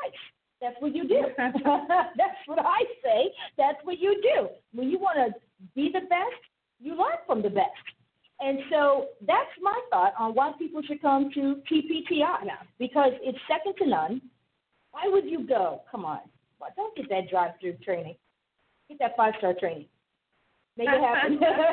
There's something about that drive-through cheeseburger. And even when you get a burger, you gotta love cheeseburgers, from a 4 or 5-star restaurant, and it's the same thing here in Tulsa Prophetic Training Institute with Dr. Paula Price. It is not the same. And certificate-based training as well. Yes. So at the end of every Tulsa Prophetic Training Institute, we provide a certificate that will chart the actual hours of training that you received. If you're a Price University student, that can go towards certain things for your courses. If you're an ordination track, like in the credentialing program, then that counts towards hours of time spent in your training, your education. So we believe in returning something back and reinvesting into your life as well. And I would say I would just add to that, it's not your average conference at all. You know, it's not just a time of talking heads. where you're coming and you're just kind of bobbling along and listening to different speakers. But it's an opportunity for you to actually grow in your knowledge or kind of migrating from class to class. We have a unique thing in the evening called our evening tracks where you're able to kind of split into tracks and learn subject-based teaching so that you can kind of come away from this event literally with your notebook, your tablet. You're going to go shopping to get another one. Just bring a laptop. It's full of what you need. So it's class-based, it's training-based. So it's like being able to do summer school at Price University here in Tulsa for these 3 days. Modular. Yes, taking that module aspect and just putting it into a 3-day period. And we're so excited about what God is doing. We are, and we're out of time. That's it. Already. Did you have anything else? All right. Well, thanks for tuning in to the Paula Price Show, where Dr. Price was just here. And she'll be back next week for sure. So we love you guys. Tune in to Sunday, Scripturally Organic, Culturally Unmodified Christianity, Sunday School at 8 a.m., yes, 8 a.m. Central Standard Time. We go live around 11 a.m. Central Standard Time for the Congregation of the Mighty. We will see you there. God bless.